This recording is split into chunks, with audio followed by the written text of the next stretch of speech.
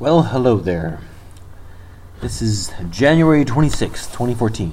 My name is Michael Basham. This is Spirit Wars Basham Report. And I have a lot to report, but I'm not going to report any of it because I just want to talk about what it is we're doing here. I've been thinking a little bit in the midst of battle, during the trials and tribulations of daily life as a Christian in this time,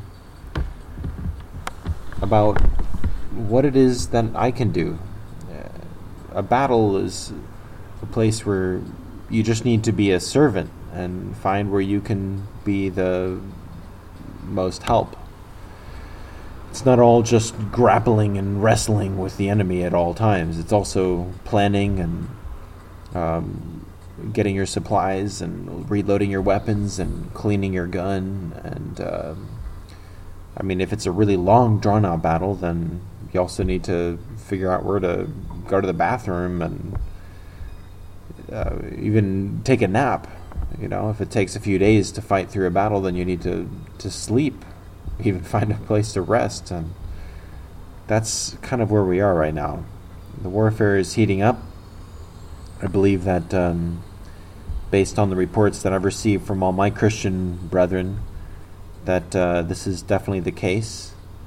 And so I just want to see what it is that I can do. I listen to a lot of other warriors on the airwaves, the Hagman and Hagman report, the InfoWars broadcast, of which I've kind of copied the name to Spirit Wars. And that is because I don't need to be Alex Jones or the Hagmans or Steve Quayle. I tried to be. When I first started doing these little recordings, when I first got the guts to be crazy enough to do these things, because it is kind of embarrassing. I'm actually a really shy, reclusive person. I'd rather just sit out in the wilderness somewhere and pray and get prophecy and have revelations and pictures of heaven and of the battle even, because even when you close your eyes and you just see the war, when you see the power of the spiritual weapons, it is beautiful. It is very inspiring. And anyway, I'm doing this because I can, because I feel like it's something that nobody else is really doing right now. And based on my own experience in meeting the family and becoming a disciple and dropping out of the system and throwing away my credentials and all my, my free ride in the system as it was. And just the miracles that I saw in the midst of this kind of insane journey, this sort of Don Quixote journey, I got to learn a couple things, and I don't think I'm really that smart. I was very blessed to be privy to some information that most people never get to get their hands on unless they did the same sort of stuff and left and endured the flack and just traveled the world living by faith and not having any cash but somehow living and living communally, all this stuff. It's really, really unique. And probably most people that'll listen to this right now at least are people that have lived communally and have lived by faith, and that's wonderful. But to think of the people that never did that, people that just live in the world, that get a job and have their diplomas and they just have their houses or apartments to go back to every night, the sacrifices of living communally is just unimaginable to most people.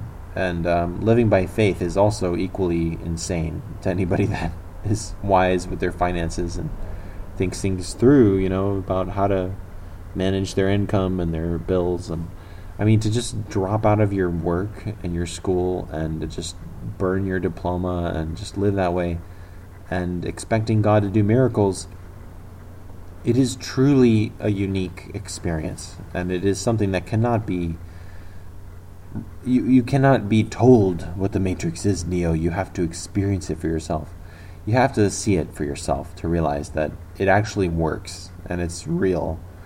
And I'm very blessed to have had that experience, because even though I work now and I kind of had one foot in the world in many ways, I realize that if the tribulation happens tomorrow, that we know how to make it. We know that God can provide for you, even if you live outside of the system. And you don't have to be a farmer.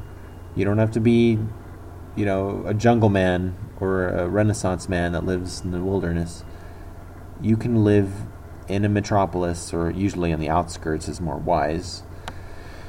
And if you can just be humble enough to share your house with a few other families, you can make do. And it's a very ancient kind of tribal village mentality that returns, that is beautiful.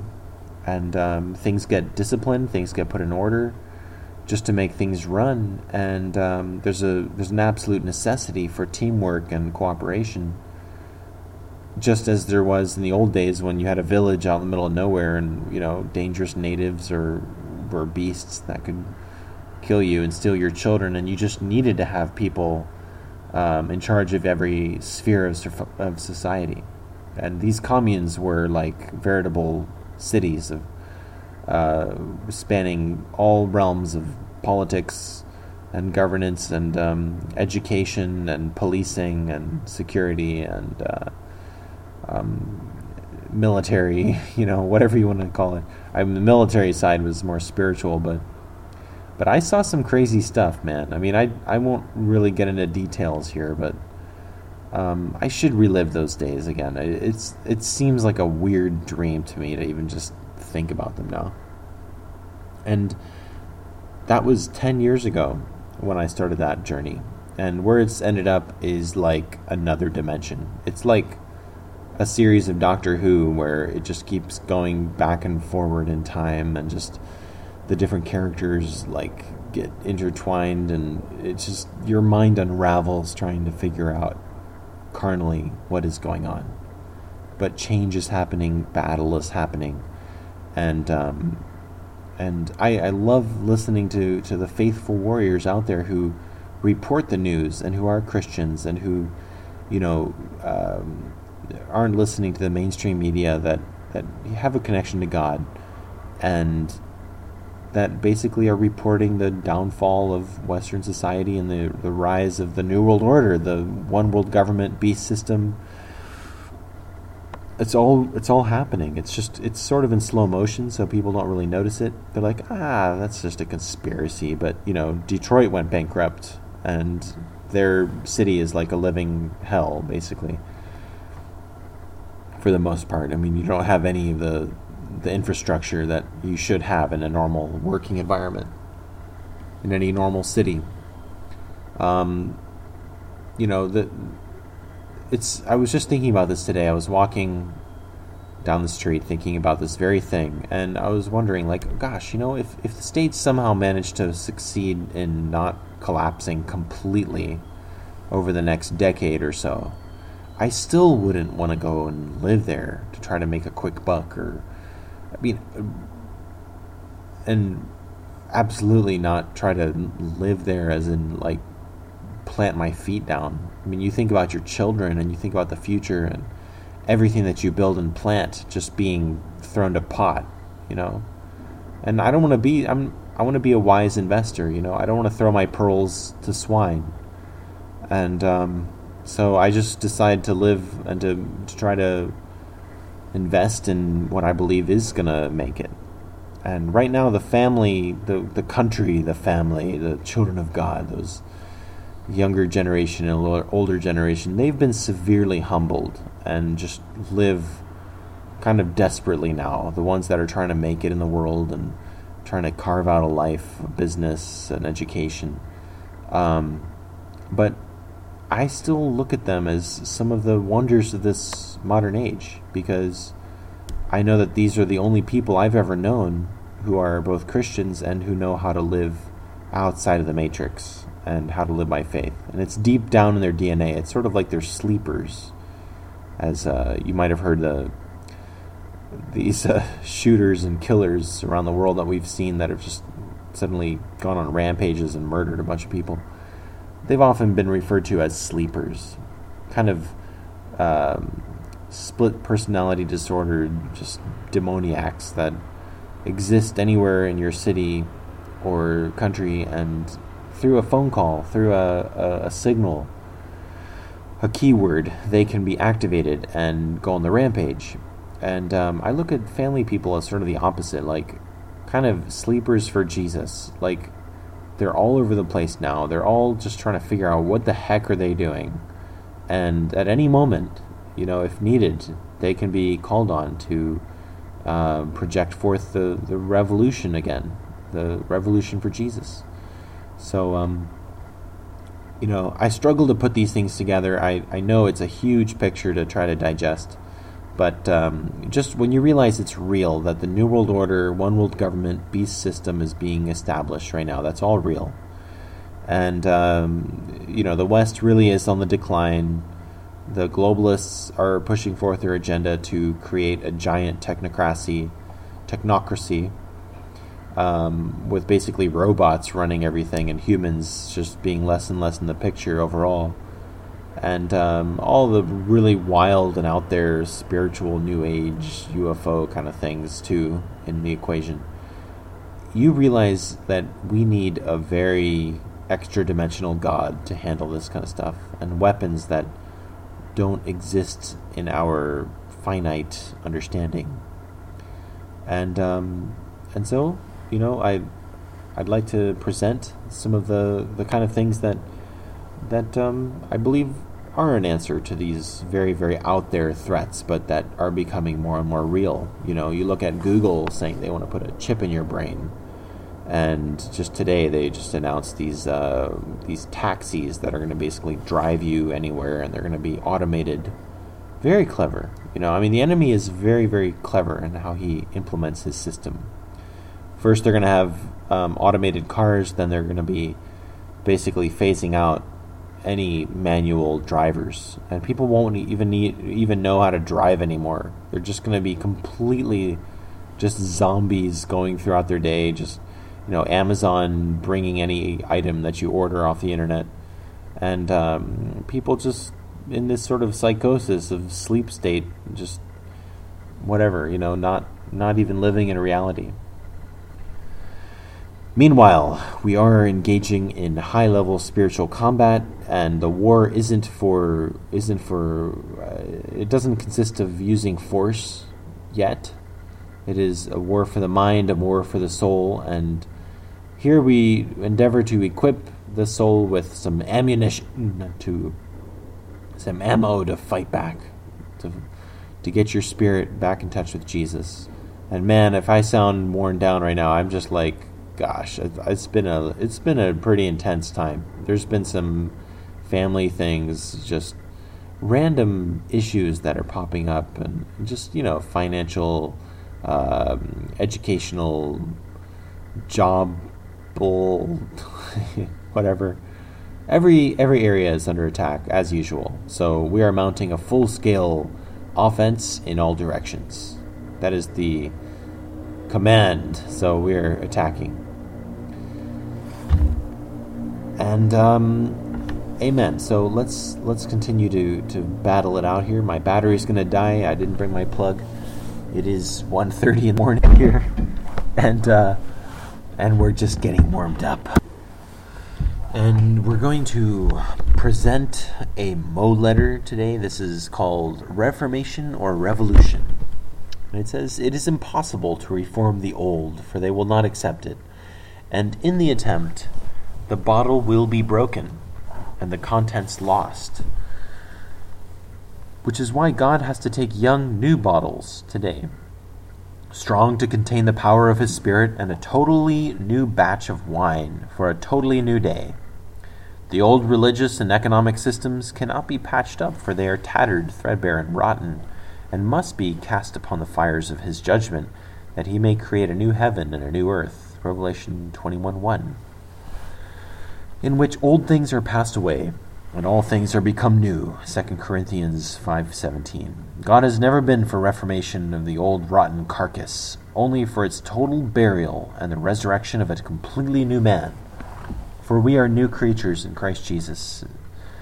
We must be born again to see the kingdom of God, through John 3:3. Wow, I just read that somewhere. I not only read it, I mulled over it for an hour. Well, maybe 10 minutes, but just, wow, you must be born again.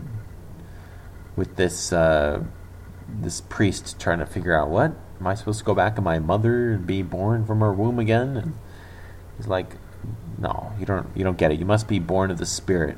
That which is born of the Spirit is of the Spirit. That is of the Spirit is born of the Spirit. Anyway, it's a different dimension. It's a different universe. And yes, there are physical kind of looking and feeling things there. There are angels with hands with 5 fingers. There are normal things there, but it is in the spirit. And I can feel it right now in my spirit. I am just weary of being flesh. I need to get back to the spirit. And the enemy's been attacking my faith recently. I've been tempted to just analyze and criticize and figure out stuff in my own brain, especially when I'm tired and I should really just go to sleep, but I'm still awake because my brain doesn't shut off, and self-analyzing just destroys you. But if you can just get into the heavens, and this is where I'm reminded of really great Bible teachers right now, such as Ian Clayton, Neville Johnson, and Terry Bennett, Kat Kerr. These guys and girl, they present a paradigm of the Christian is invited and welcome, in fact, to come into heaven anytime a Christian wishes. In fact, we are already seated in heavenly places in Christ Jesus, and we have the keys to walk in there. So, I just take that for granted and say, oh, well, I like heaven and I like impossible things, so I'm just going to explore there. And I have done, and I'm almost a junkie of this kind of spirit tripping business by faith, and it's not always emotional, it's not always visual. It comes in differing degrees. But anyway, I won't stay on that. It's such a visual thing, though. Heaven is so real, and it's so impossible, but it's there, and you have to go as a little baby. Justin Abraham always talks about that too. It's just like he goes to heaven, he's always a little kid there. So, anyway, to see the kingdom of God, you must be born again. The new world order, which is about to take over, truly under God this time. That's amazing. That, David Berg knew about the new world order back in 1969. And he was writing about it and already had thought it through to wait, no, God has his world order. Everything that the devil does is stolen from God. The filth and debris of the world, the filth and debris of the old is only in the way of the new structure, which cannot rise upon its ruins. Sorry, there was kind of a messy cut there just now. For God has nothing to do with that which is in ruins, but God's new order must rise upon a clean, new foundation, the only foundation which can last, the personality, power, and truth of Jesus Christ, upon which can only be built a brand new building of new living stones. 1 Peter 2:5. The dead and rotten, crumbling timbers of the old must be totally swept away and destroyed in the fires of his purification. Too many have tried too many years to patch up the old. The truly great revolutionists, from Noah to Christ, had to totally do away with the old and start anew. For the old debris in the self-righteous hypocrisy of self-satisfaction always seeks to smother the new flame and stamp it out, lest it expose the sins of the existing system with the brilliance of the new light. And in my own experience, I've seen Christians, I won't name names here, but they are not interested in what God is showing you. honestly. They are only interested in you learning what they have to tell you. So, and God bless them, and thank God if they have something to tell you that is really going to bless you, which sometimes they do. But I believe that God can talk to the new almost even more clearly than he can to the old. And it just puts such a damper on new Christians when they talk to an experienced, wizened soldier, and that one just crushes them. A lot of people give up on that stage, and God allows it. He wants people to join into his kingdom who are serious, who are not just there for free lunch, But anyway. The Pharisees would have been happy to subsidize Jesus and his great following if only he had been willing to work with them within the existing corrupt and rotten system of their hierarchy and accept their name tag, so that they could have gotten the credit for him. They would have been happy to have shared the limelight of his popularity and used his power to their own ends, even at the cost of a little reformation to appease the people. But he refused to compromise with them, but rather totally worked on the outside of the existing system and attacked it head-on, ruthlessly exposed it, and drove the money changers from the temple, and strove to lead God's little children back to the worship of the true Father, his little lambs back into the true fold of the great shepherd, and the way of simple truth, and love and peace, the true kingdom of God, whose only laws are to love God with their whole heart and their neighbor as their self. And these are the laws and the prophets, which no place of worship, and no human art, no guidebook about the Bible, and no authoritarianism, but the dictatorship of the Holy Spirit, for ye are the temple.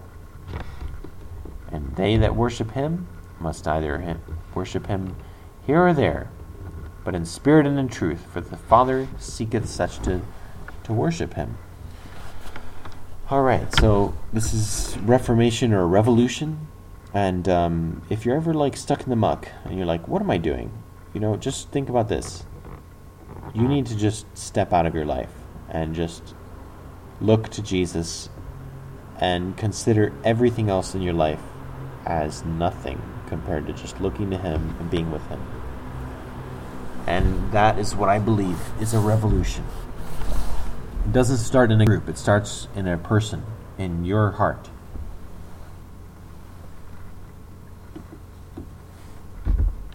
And it's going to keep going. It doesn't matter if a group fails. People will always feel God's call, read the Bible, and feel, wow, this is for me. Man, my life is such a mess. That's not me. This and this word, this is me. This is what I want to be. This is what I'm going to make a part of me. And whatever you behold with your eyes, you become. If you only look at this world, you will become a part of this world. If you can't close your eyes to this world and love the world of Jesus and the Spirit, well, you're a part of this world. Sorry. You have to hate your life in this world in order to be a disciple. That's what Jesus said. Don't blame me. All right, I'm going to stop here because, wow, we're already 20 minutes. So, praise the Lord, and let's use the new weapons. The keys of the kingdom. The keys promises. Here's a key. There's nothing stopping you as you claim the keys of battle and go on attack against the devil. You will be victorious every time. Every battle must be fought. You will get tired and footsore, even battered and bruised. But the victory is your reward as you resolve to wield the keys until you reach your goal. Call on the keys, and I will turn every battle into a victory, every difficulty into a blessing, every problem into a solution, and every prayer into an answer. Hallelujah. I claim the keys of doing battle with the devil. I hold the banner of David high. The devil cannot win if I don't give in. That's a good one. So may we follow the Lord and hold the banner of David high. Hold the banner of the truth that God has given you that is unique. And if you have more truth, then I want it. We want it. So, hallelujah. God bless you. Win some souls. Win some disciples. Keep fighting. It's not over. God bless.